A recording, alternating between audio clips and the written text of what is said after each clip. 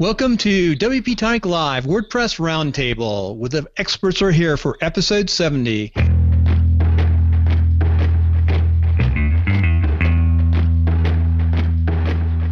With special guest tonight is Vaskin Hallery from 10up with focus tonight on JavaScript. Hopefully I said your name right. Definitely. Thanks, Bill. It's great to be here. Have a good one. All right, then. Thanks for joining us. I think we start with, or as always, with Sally. Like to introduce yourself, Sally?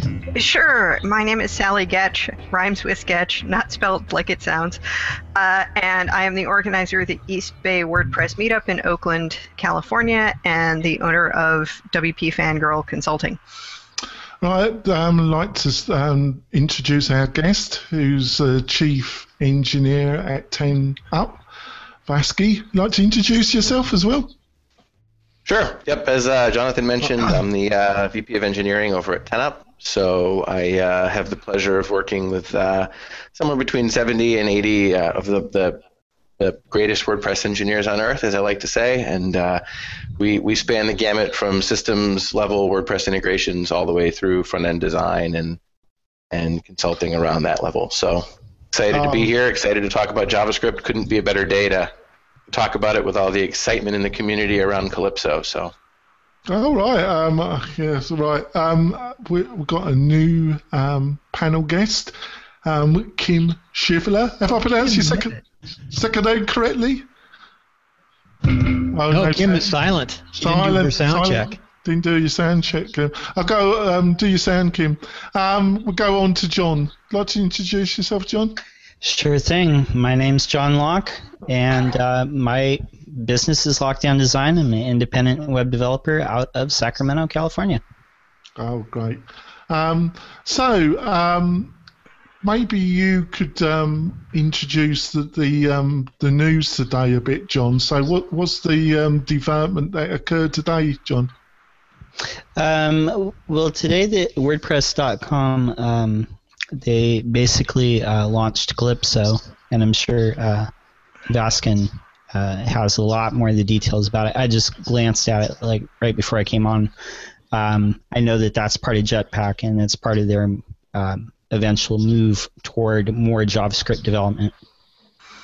All right, and like to comment about it, Vasky, because you're the JavaScript king. So, would you like to say something about these developments this morning?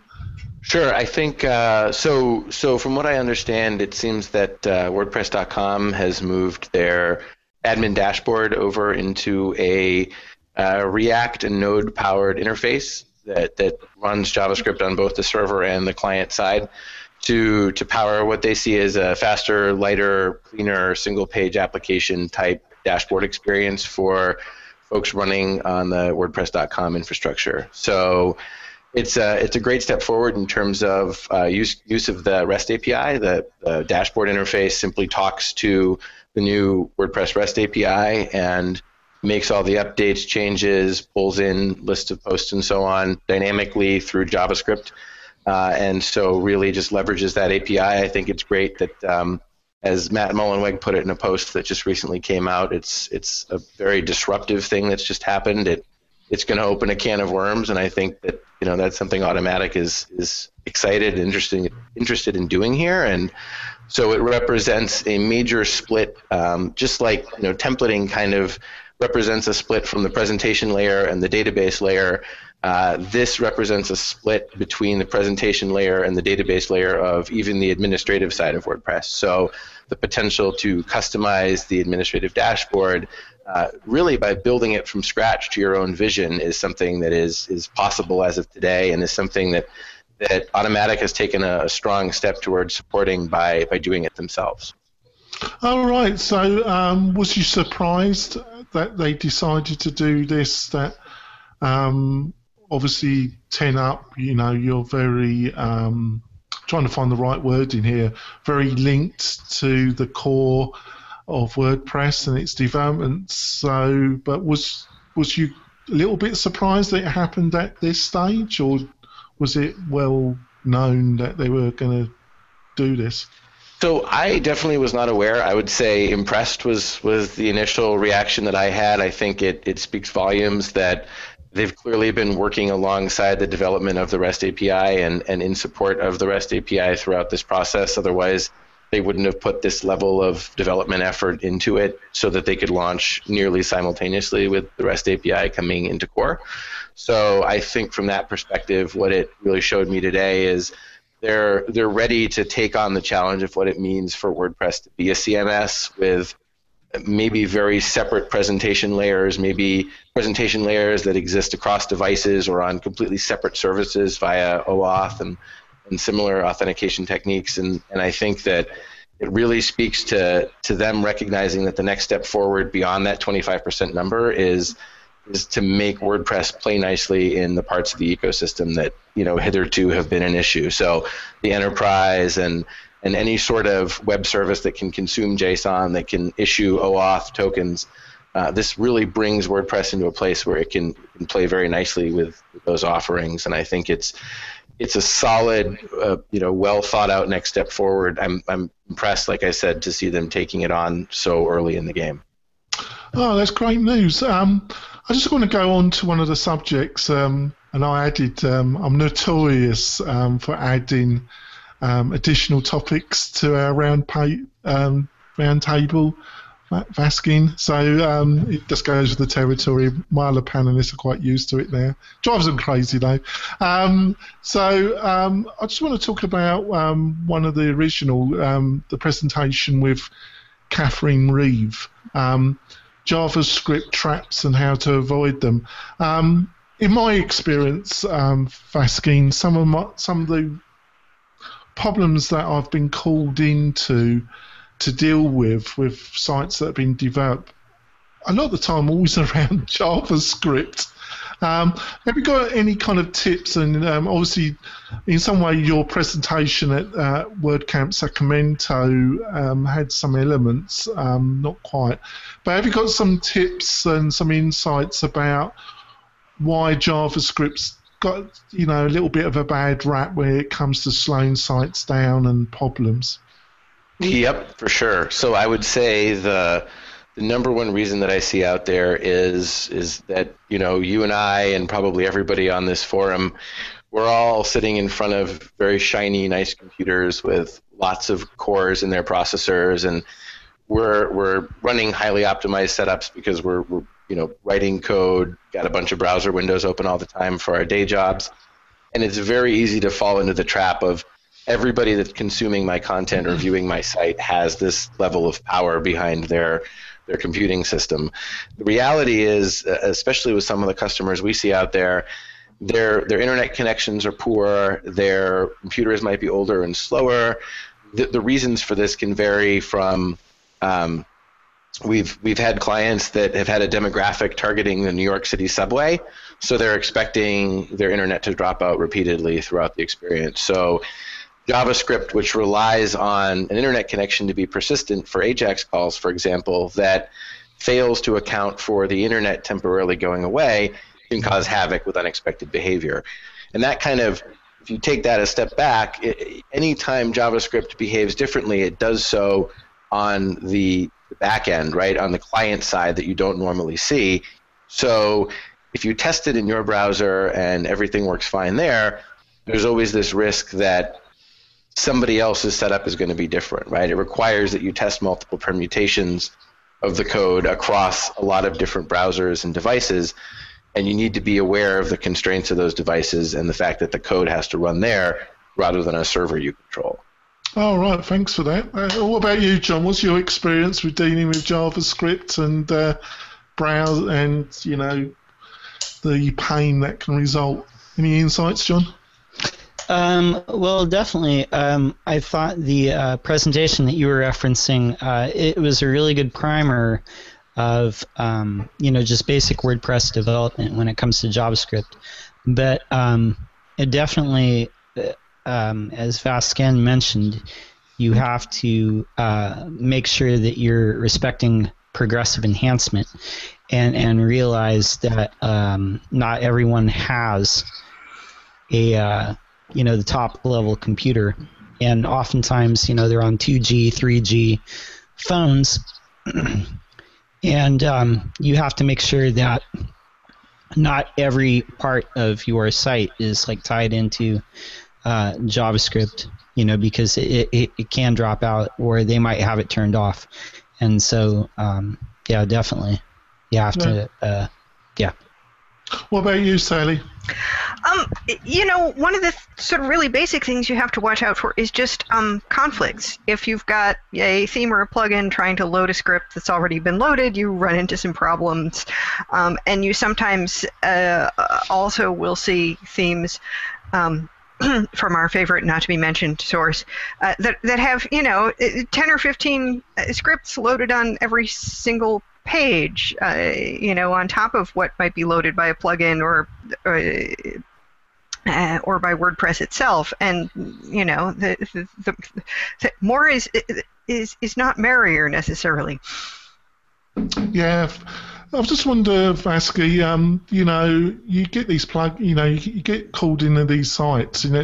I work in a different slightly sphere than what you do.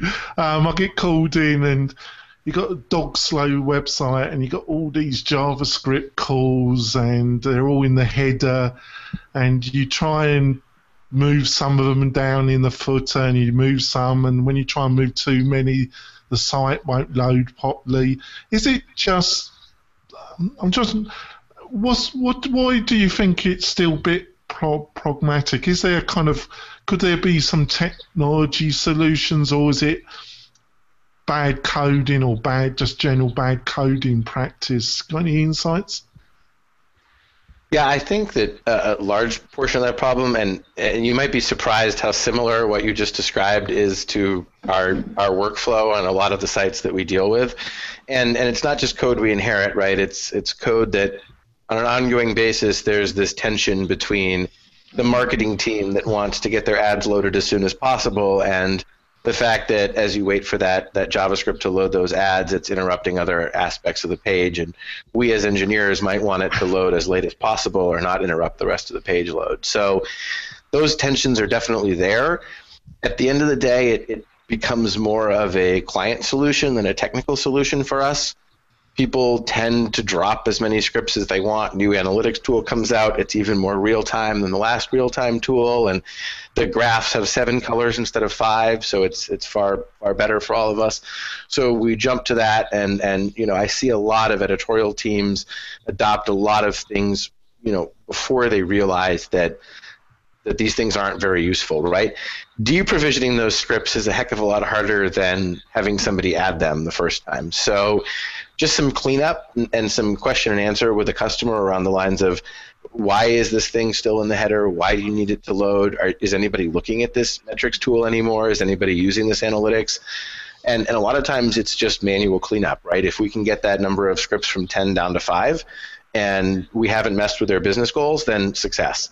If they insist on keeping all 10 of them, then we have to make very clear through network traces, that kind of thing, Chrome or whatever, developer tools, that, hey, this script is sitting there for 2 seconds, or, it's interrupting Google's ability to say your page is done loading, so it's causing your Google load time to look far longer than it actually is. And those arguments can be compelling, or they can fall on deaf ears.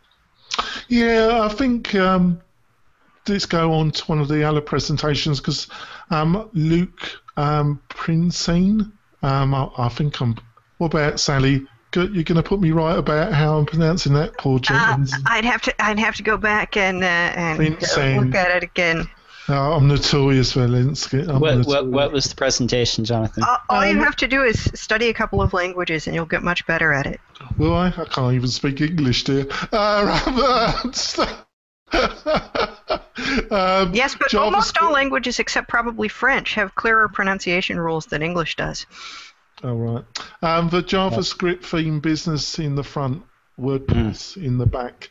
I'm just going to say something, Baskine. I kind of talked to other developers that kind of utilize Drupal and they utilize Expression Engine, and I meet the odd poor soul that's trying to struggle with Joomla.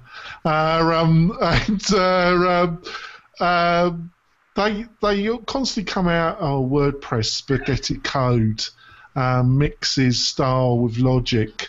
Does. And this presentation was about some practical solutions about using JavaScript libraries and using the Angular or a couple of the other really popular ones, and maybe some solutions. And I don't know if you had time to look at the presentation. I thought it was a really interesting and nice one. And I just wondered what you've got any views about that, because I thought you were the right guy to ask, really. Yeah, I think that's one of those exciting possibilities that I think the automatic Calypso launch today sort of speaks to. We've seen a lot of requests come in from other platforms, be it workflow tools or essentially things that don't do a CMS well, but could benefit from having a CMS or a presentation layer associated with them. And what they see in the JSON REST API is truly a separation of the content management, the term data, the metadata, the addition of term metadata, right? And the sort of CMS growing as a place to generate and store content, but also the possibilities of a truly normalized JavaScript API, meaning that they can get that presentation layer into the hands of a lot more developers. Because while we come from a PHP predominant community where most of us started writing PHP plugins and added some JavaScript to them, there's a whole world of JavaScript engineers out there who are familiar with this language because they use it in commercial workflow tools that enable JavaScript layer customization, or even email tools I've seen and sort of corporate organization tools use JavaScript. It's a language that's well known outside of the WordPress community. So this integration with a normalized REST API gives those engineers the ability to communicate with WordPress in a way that perhaps before they might have said, well, I don't really want to dive into PHP, or I've kind of heard that it's a hodgepodge of spaghetti code. So this gives them a clean interface to work with, and the sort of data that they expect from all other applications in the cloud or on their local servers or wherever they might be. So it really does, from a business perspective, it explodes the number of people who can consume and update WordPress data without necessarily being in WordPress. Yeah, and to follow through, would I be correct in saying that if that, and what happened this morning seems to be a direction that it's definitely going to, but does this have also consequences about making the integration of WordPress with a mobile application a more not a simple process, but more practical? I think it does. I think that anytime you have sort of normalized data out there, it makes that process easier. The reason I hesitate is mobile app development is a world that I see being pushed in various disparate directions by some large companies that have very closed source philosophies, and I don't know, how long a world of being able to consume an open JSON API is a reality in Apple or Google's mind. But beyond that concern, I would say that it's definitely something that in the short term will enhance and ease development. I would just be wary for that sort of the giants control the infrastructure aspect of it. Sally, have you had some conversations with clients where they kind of, look at WordPress, but then they're also looking at a mobile application for either iPhone or iPhone and Android, and they want to utilize what they've paid for on WordPress, and they're a bit disappointed when you give them some prices? Well, I don't do app development. Second, none of my clients has so far expressed an interest in such a thing. In fact, there's a company called BizApps or something like that was trying to sell me this sort of reseller package for, create an app using our toolkit sort of thing, which looked like, it might be an interesting add-on for some people if they could justify it. But if what you're building is basically a website versus an app with a specific purpose, I'm not sure how much advantage you're going to have in having an app versus a decent responsive site, because how many people are going to go out there and download your app unless you're big enough to be pushing it for a whole lot of people, whereas everybody can find your website. But I do think the interesting thing about the API and is that, as Vaskin was saying, it's never been possible to be just a front-end developer in WordPress, because you have to know PHP. You don't actually happen to know JavaScript, which I pretty much don't, but you have to know PHP to build a theme, and that's different from other content management systems where they have a lot more separation between your content and your display and your function. All right. What about you, John? Got any experience about, people kind of have a website and then they say, oh, we want an app, and you say responsive, but they say, I want an app, I want native code. Do you have those conversations, and do you think what's happened today in a direct way will affect maybe that conversation? Well, even though the clients that I generally run across are smaller in scale than the ones that Vaskin runs across, I actually have had a lot of conversations like that recently. Yeah. I had a client where I built an internal tool, and it was only for their employees. But talking to the employees, one of the first things they asked are, does that have an app? Because to them, that was the most convenient way to access the site. But what they were looking for wasn't really necessarily an app. It was the ability to have full functionality on their phone and use the site on their phone. So I think for a lot of smaller clients, a good responsive site that has full functionality on their phone is enough.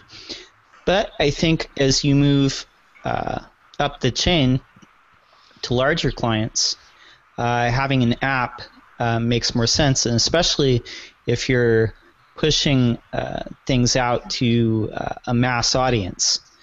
And in that case, I think having the REST API and having separation of the presentation is going to make a lot more sense. And the presentation that you were referencing, Jonathan, the guy was talking about, he basically gave a breakdown of the model view controller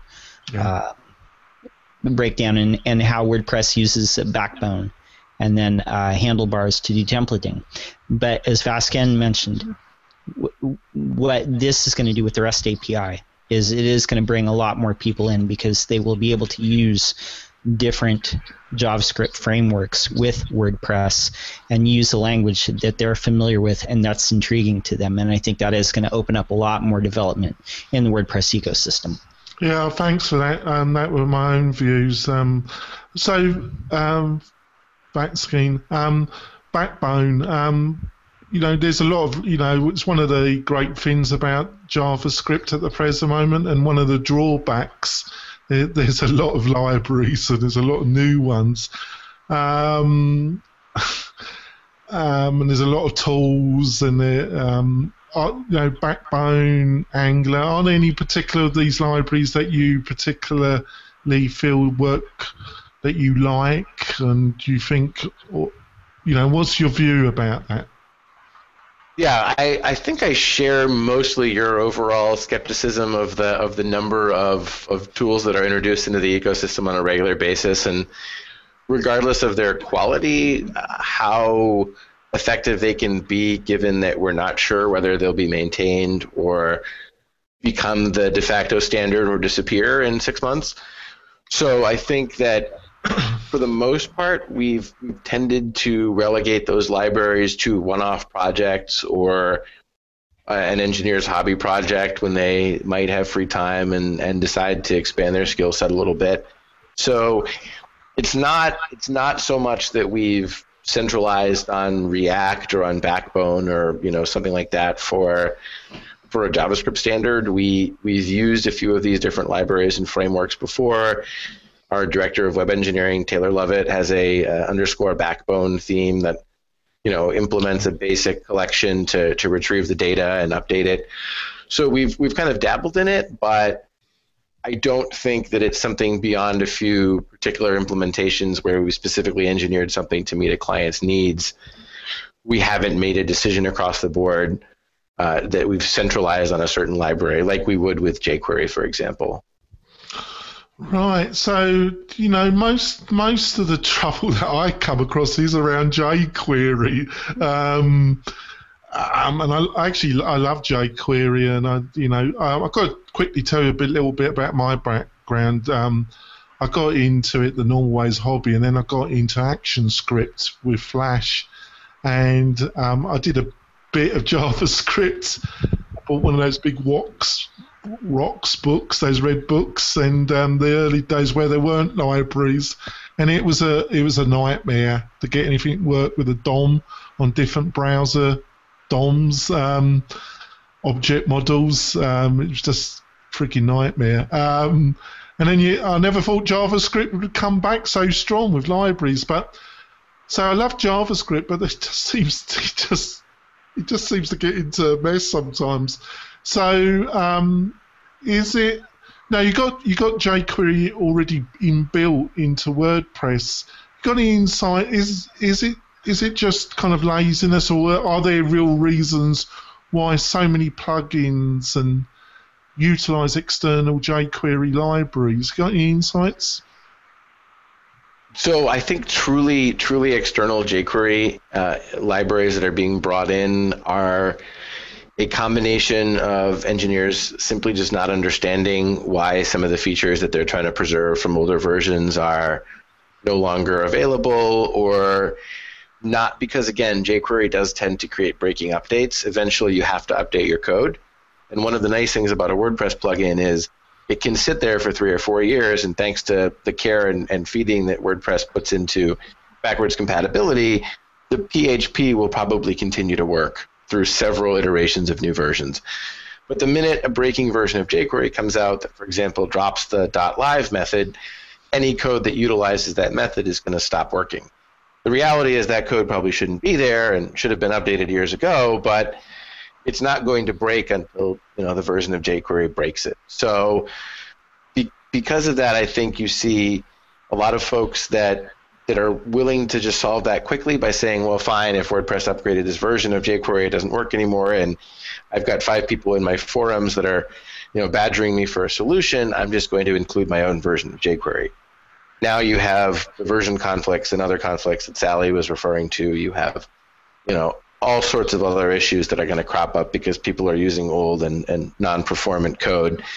And really, I think it speaks to the folks not recognizing the proliferation of devices that this thing is going to run on, and realizing that the reason that there's a lot of iteration and change in the JavaScript world is to improve performance and to make these shortcut methods more efficient, because ultimately that's what jQuery is. It's a shortcut for us as engineers and developers to make our lives easier and to solve the complexities and quirks of the DOM, like you mentioned.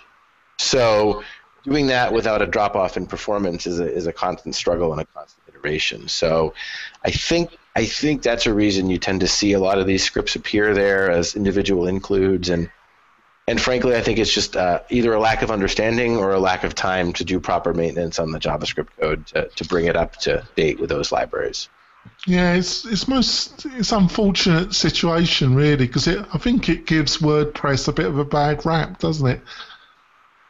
Yeah, because it creates some pretty difficult to troubleshoot issues, and again, it's that sort of, it has to be running in a particular browser, and also there has to be the certain 2 plugins installed, in coordination on the same site, and that causes some sort of namespace conflict, and then all of a sudden the code begins not breaking in a way that you'd expect, but in some quirky way because the variable is changing halfway through it. So these are not easy to diagnose problems. They're the kind of problems that people eventually throw their hands up and say, I can't get this to work. And once one part of the JavaScript breaks, then you're liable to have other parts of it break as well. So you know what I do? I'll give it to my chief engineer. There you go. There you go. There you go. It just really helps. It just saves me a lot my hair, actually. So, what about you, John? So, how do you, when you're making a custom theme or you're brought in to customize a theme and there's some of these conflicts and that, how do you deal with it, and how do you deal with the conversation you have to have with the client? Most of the time, I mean, and I'm not like an elite JavaScript developer. I'll never claim that. I mean, and most of the stuff I do is with either vanilla JavaScript or jQuery. But that is the thing that I run into most of the time, is either a conflict with jQuery versions, and diagnosing that is finding where there's a conflict is usually the first step, and making sure just making sure that everything is like playing nice with each other is basically what I have to do. With the clients, I mean, it's not really like a conversation I usually have to have. That's usually something that I take care of on my end. So, What about you, Sally? What's your experience with dealing with these type of problems, and how do you deal with the client's frustration and that? Well, the client's frustration is usually it doesn't work.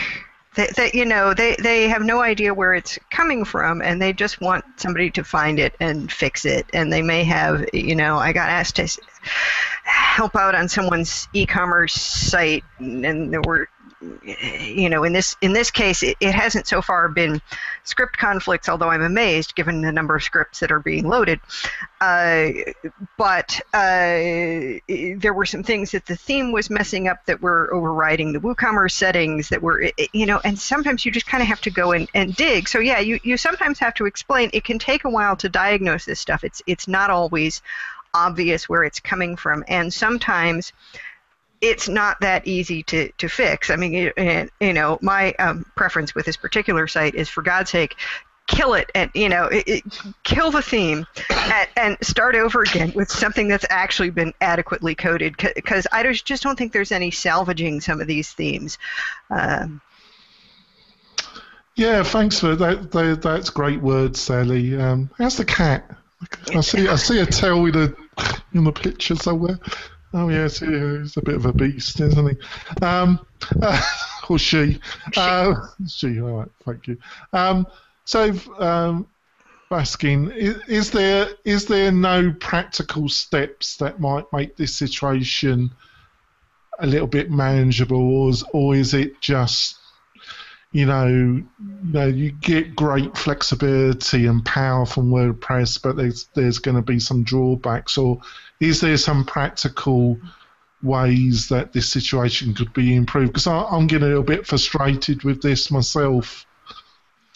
So I think that, and I've touched on this a little bit at some previous talks that I've given. I think that it's a two-parter, right? One is, I think the WordPress community as a whole needs to start holding itself to the same standards for JavaScript code that goes into publicly available plugins as they do for PHP, right? And that means, as we start to see JavaScript code that doesn't have proper closures, for example, and therefore is creating variables in a global namespace, a lot of these JavaScript traps that you mentioned from that talk you alluded to, those are really the common problems that we see that are causing third-party distributed plugins not to work with one another. So these namespace conflicts, the global variable conflicts, these can all be avoided with proper coding practice.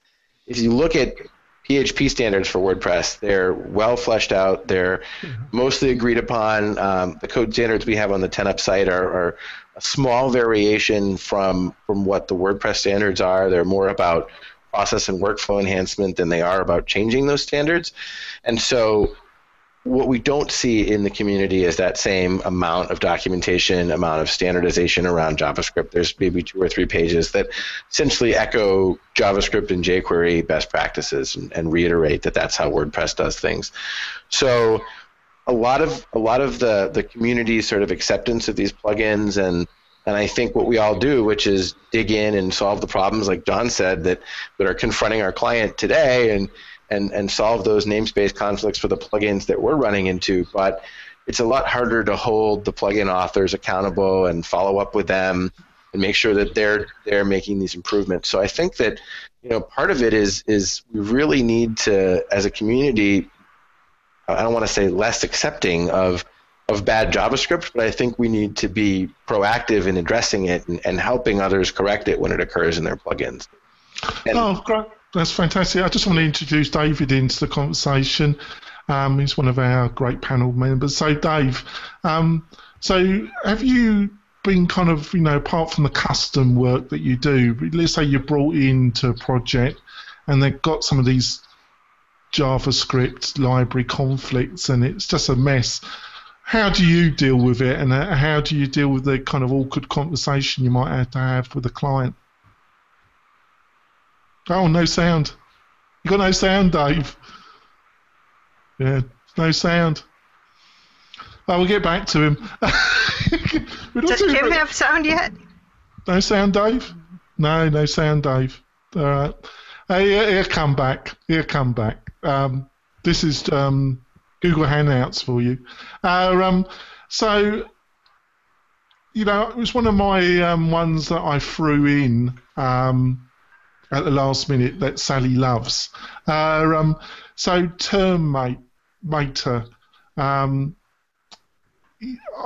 struggled with that. But maybe John, it's taken almost 6 years for it to become, in the next update of WordPress. What benefits do you think it will, and why is it? Do you think it's taken 6 years?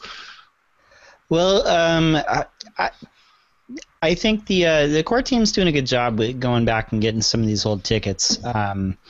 In the last version, they changed the conflicting slugs for categories and posts. But I think the term meta, I think this is kind of underplayed in this version.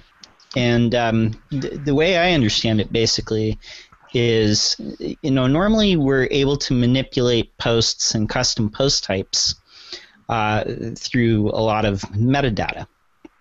But with taxonomies, we haven't had that ability thus far at the same degree. And we're going to be able to do that now with taxonomies at the same level that we do posts. And I think that's going to allow us to have a lot more versatility in how we present stuff in our themes. So. Let's have another go, David. You think he's sorted? Oh, he's here. So, Dave. You can hear me now? Yeah, you're great. Okay. Yeah, clear as a bell. So we were discussing, term meta, coming part of core. Do you think you can give a practical example or some insights how this new functionality is going to make a difference to a developer? I love I'm just jumping. I'm just getting tossed right into it. Let's see. I'm trying to think. I actually haven't given much thought for how I'm going to be making use of it, so that probably was not the question to jump me in on. That's fine. I'll put you in the meeting. I apologize, David, but it goes with the territory. Yes. Well, the obvious example is if you've ever needed a featured image for a category or for a custom taxonomy, this has, you can get plugins that do this, and they all kind of do it in a sort of kludgy way to work around. And yet, it's fairly often that you might want to show a featured image for a category or a taxonomy that, WooCommerce uses as category images for its product categories, for instance. And having a standardized way to do that and having it built in will make it easier. And it's taken a long time, partly because first they had to do that splitting of the, because it used to be that a term would be shared. If you had both a category and a tag with the same name, they would just use the one term. And they had to first split those out and then, kind of make that happen without breaking everything. And then, before they could get to the point of doing this with it. And, given the number of things that have been done with post meta, I would think there are probably a lot of applications for term meta that we haven't seen yet, or that might get pulled out of the options table or the post meta table or wherever else they've been kind of lurking as people try to make them happen. Oh, thanks, Sally. What about you, Vaskin? What do you think the benefits of this are going to be? Are there performance benefits? Is it going to save time? Can provide more options? Why should developers be excited about this? So I think it could have the potential to significantly improve performance on some of these solutions, like Sally said, that are based on kind of kludgy workarounds, or it forces the developer of that plugin to make a choice of, do I want to drop this in the options table? Do I want to make a custom post type and hide it and store my options there, or some other weird workaround for enhancing out the terms to be able to have things like meta attached to them. So this standardizes that. I think that the other concern that we'd have performance-wise is obviously this adds additional meta to a thing which in and of itself is sort of meta to begin with. So I don't want to call it meta inception, but there's sort of this level of, as we get deeper and deeper into these queries, they're going to be confusing queries to our databases, right? So where we've started to see things like the term splitting, that automated update process actually broke a lot of our larger site builds because there was so much meta there that the updates simply timed out, right, in large production databases. And there's several track tickets in around fixing that and improving that, and I think those fixes are going to go into what eventually releases and will ensure that meta or that term, that those terms are split prior to term meta being enabled on them. So even as they try to roll out this process of updating things, we're starting to see how it's pushing the envelope of database scalability for WordPress, and it's going to require some, I think, for larger sites, some ingenious solutions to work around just the proliferation of data that we're looking at from the CMS, not just having metadata about the data, but having metadata about the metadata about the data.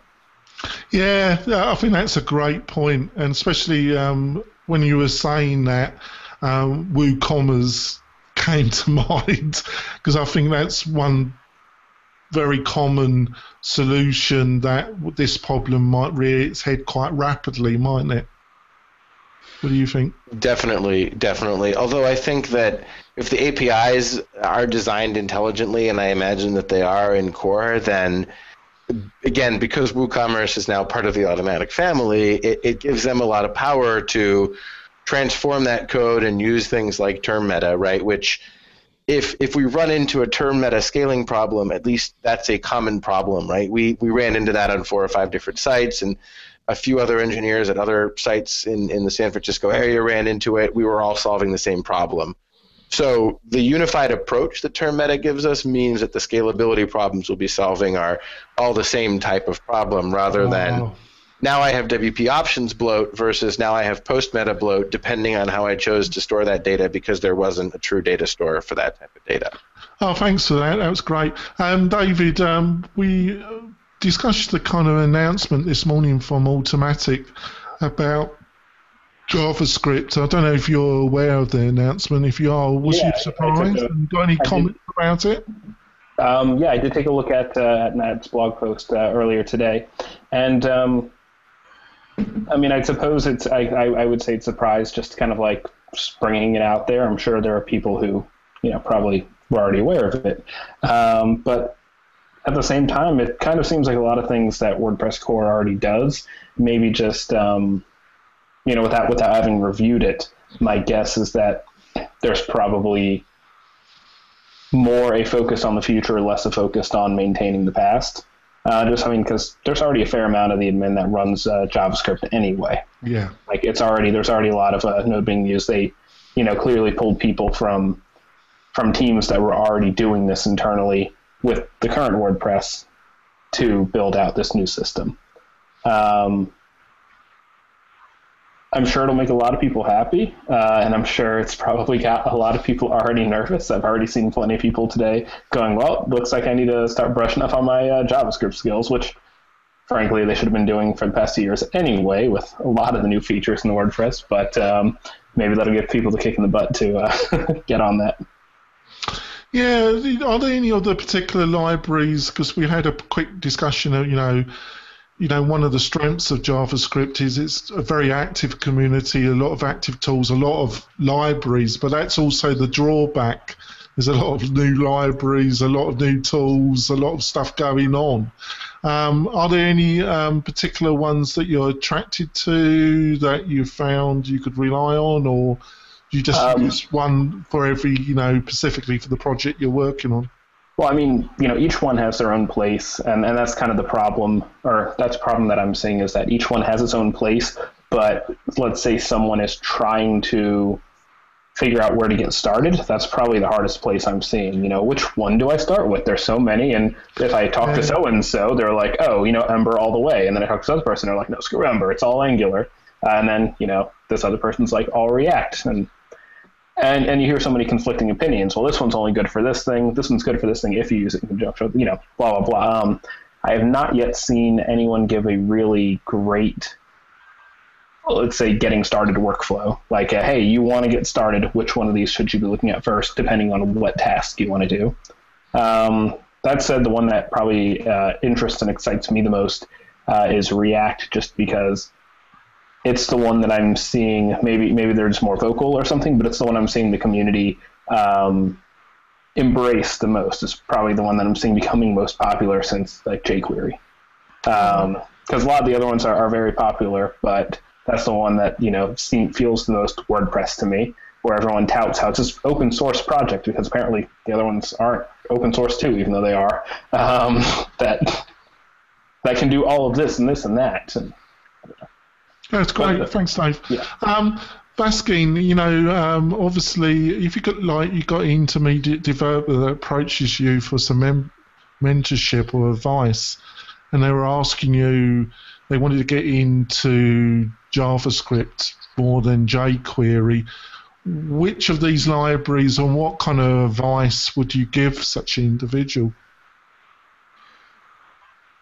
So I found that reading the Douglas Crockford Introduction to JavaScript, I think is the title of the book, or Principles of JavaScript. It's freely available on the web, and it's a very opinionated guide to JavaScript. It's 20-year-old document at this point, and it really reflects Douglas Crockford's very opinionated take on the language that he helped create. So I think what it does is it really helps you understand what is consistent about JavaScript, where it has quirks, what it means to actually be dealing with the root JavaScript language versus a lot of the libraries and extensions.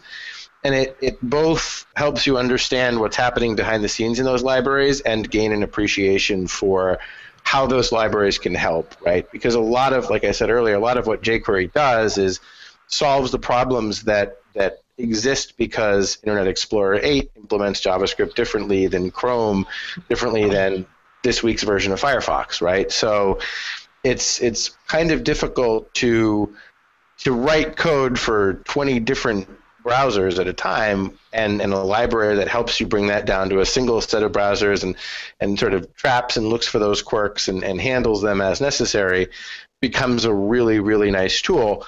Without that knowledge of why those quirks are there or what jQuery is doing, it becomes a less powerful tool, because you can do some pretty darn destructive stuff using jQuery, selecting every element in the DOM, binding a function to it, and before you know it, the whole site goes down because somebody adds 5 widgets to the page. So it's definitely a very powerful tool, but I recommend that people take a look at sort of where the language is coming from and understand that it is a language that is the same, but the way it's implemented across these browsers is very different, and there is a lot less consistency across the JavaScript runtime than you might think.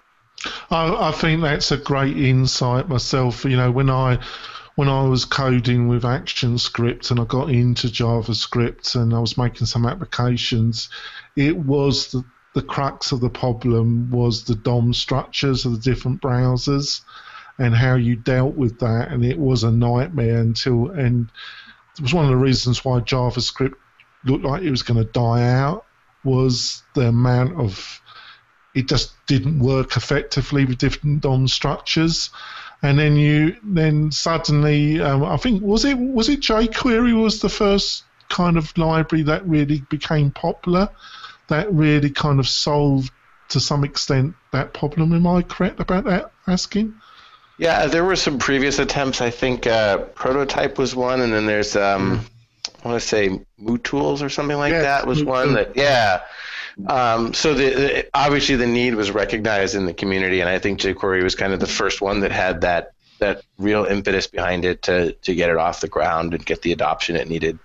So I think what you said about, I think if you don't understand that fundamental problem which these libraries came about to solve, you're missing something. But then if you go over there, is there, I'm trying probably asking you a question which you can't or not prepared to answer. Is there any particular one of these libraries that, you got that person and they've done that little bit of reading, you would kind of push and maybe look at that first library?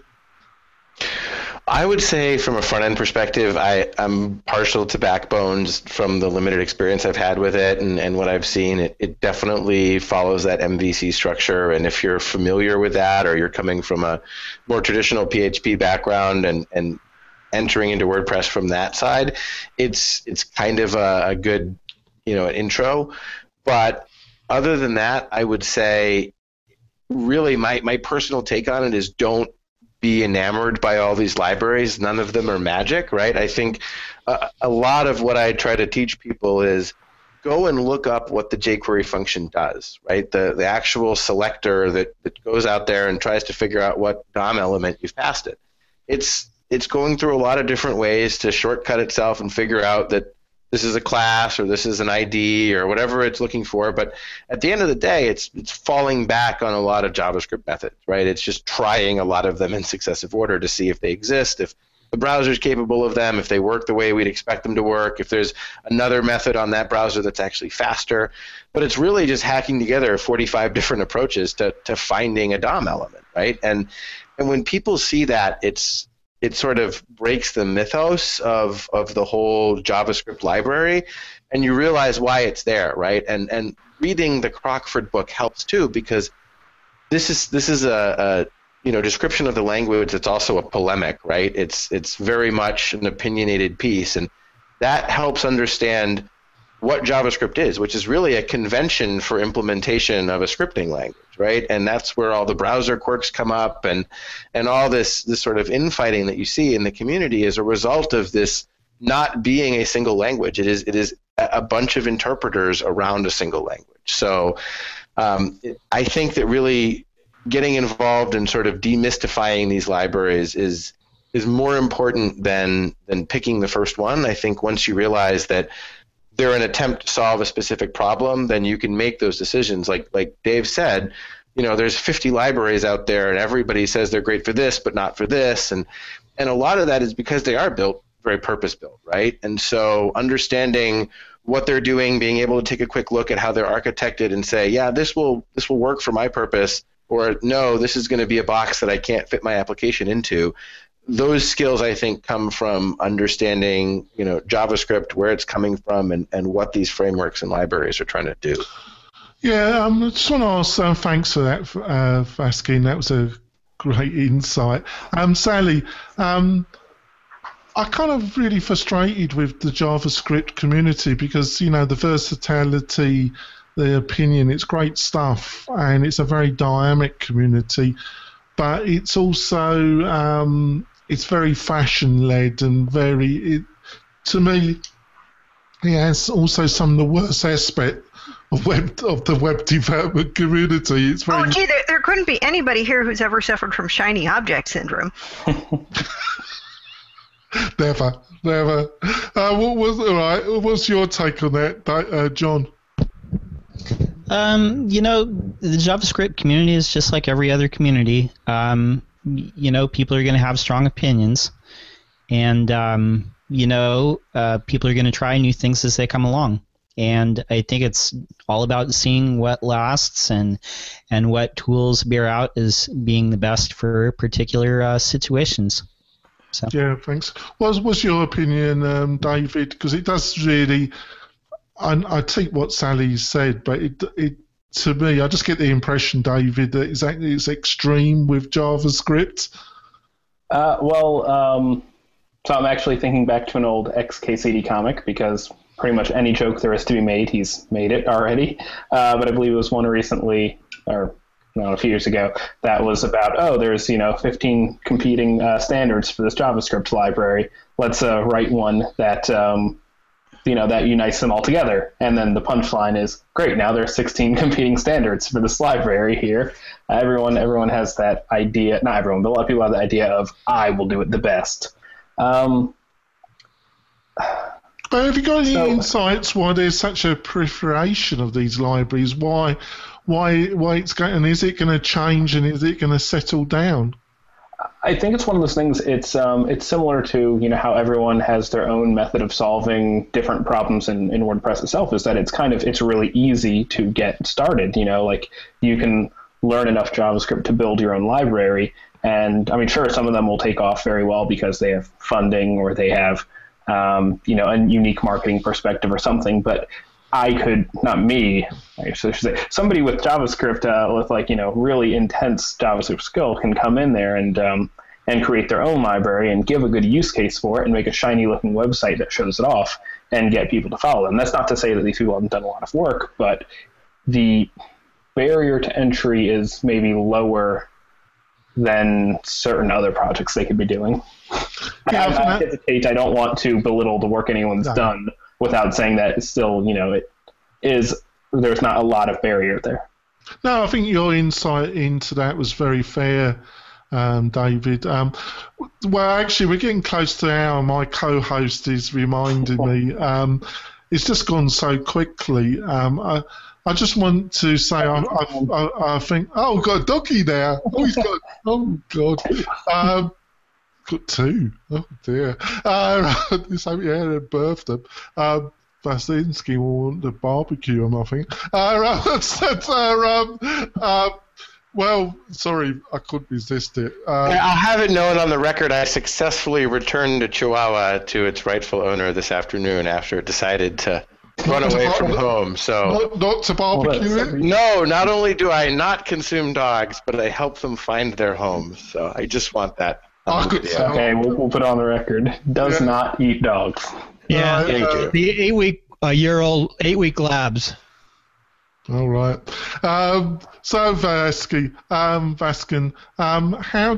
what's the best way for people to follow you, to see your words of wisdom? And you've had some really good words of wisdom tonight. I've really enjoyed our discussion. So what's the best way for people to consume more of your knowledge?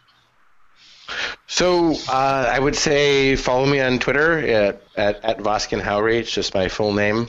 Nothing fancy or complicated there. And the information there ranges from stuff that's germane to this discussion to things that aren't really germane to anything. I also blog a little bit on a site called Simple Canvas, which is simplecanv.as. And then, of course, tenup.com, I occasionally publish on there. The reality is I focus a ton of my time and effort internally into TenUp, so another great way, and I'll always throw this pitch out there, is to join the TenUp team. Right. That's great news. Jake's a great guy, and you've got a great team. I do admire the work you're doing there and your contributions generally to the WordPress community. Sally, what's the best way for people to follow you and get more of Sally? You can find me on Twitter at Sally Getch, and I have a business blog at wpfangirl.com and a personal blog at sallygetch.com. Thanks, Sally. It's been great. What about you, David? If they want more knowledge of David, what's the best way to get it? Well, same with this conversation. I'll always be late to the conversation on Twitter at David Laeta. So come check out my reposted memes from 5 years ago. Okay, I'm getting cut off. Just at David Laeta. No special spelling either. That's the hour. Thanks, Dave, for joining in. We're over time. Yeah, he loves his clocks, folks. John, what's the best way? Labs. Yeah, God. John, what's the best way of getting hold of you? Best way to get a hold of me is follow me on Twitter. I'm lockdown_, and you can also read my blog at lockdowndesign.com. Oh, thanks, folks. I really think it's been an interesting discussion, and I think the flow was really good, and we kept on subject, and I think we gave some insights about the world of JavaScript. Thanks, folks. I do have another resource actually that I think Vaskin will like, which is this week or last week at PHP World. I saw Eric Mann give a presentation. I think it was just called JavaScript for WordPress or something, JavaScript for PHP. Basically, it was JavaScript for people who are developing WordPress. He's an entertaining speaker, so it won't bore you to death like some technical talks will. And it had a few good examples. Basically, like a getting started if you already are coming from that WordPress world.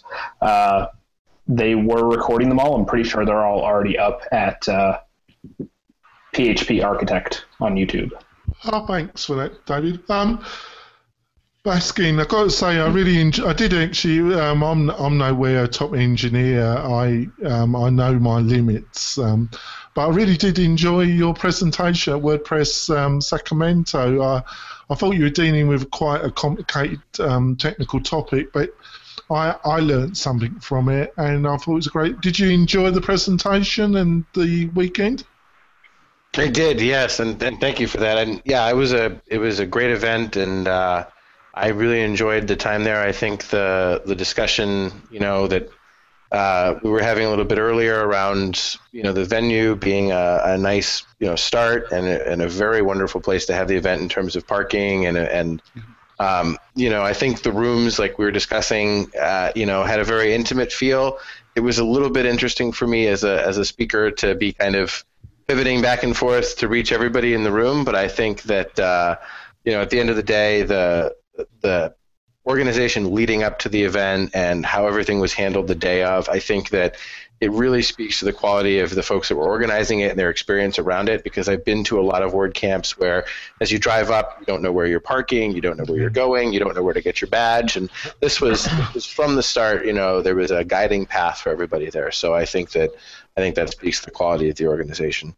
Yeah, I totally agree with you. And also to our presenters also on our panel did a presentation, John and Sally. I didn't see yours, John, regrettably, but I did see Sally's, and I thought you did a fantastic job, Sally, and we actually talked about it when we did a kind of WP special with John. I really did enjoy your presentation, Sally. Thank you. Yeah, it was I very saw Sally's slides and they looked awesome, so I can't wait to see it on WordPress TV. I keep checking to see whether they're up yet. No, it was a very insightful presentation, and I thought you did a fantastic job, Sally. Right? Well, I think that's it, folks. I think the time Nazi, he's got off now. Maybe one of the Labradors has done a runner. I don't know. All right then, folks. Hey, everyone, good sound. Everyone did a great job, except for Jonathan. He went over time, so he got an F. But everyone else got A+. We should do a live. We should do a live in-person one at WordCamp US. Yeah, I wish we were going next year. Yeah, next year. Maybe. Oh, it is next year, isn't it? And by the way, Bill, how to get a hold of Bill? Well, I can go to netcasting101.com, which really sucks the website right now, or podcastershome.com. Well, Vaskin, thank you so much. It was really good for coming on, and I think we covered some interesting stuff, didn't we? Certainly. It's been an interesting day in the WordPress JavaScript community, so yeah. This was well timed. Oh, anyway, very good. See you later, folks. Bye.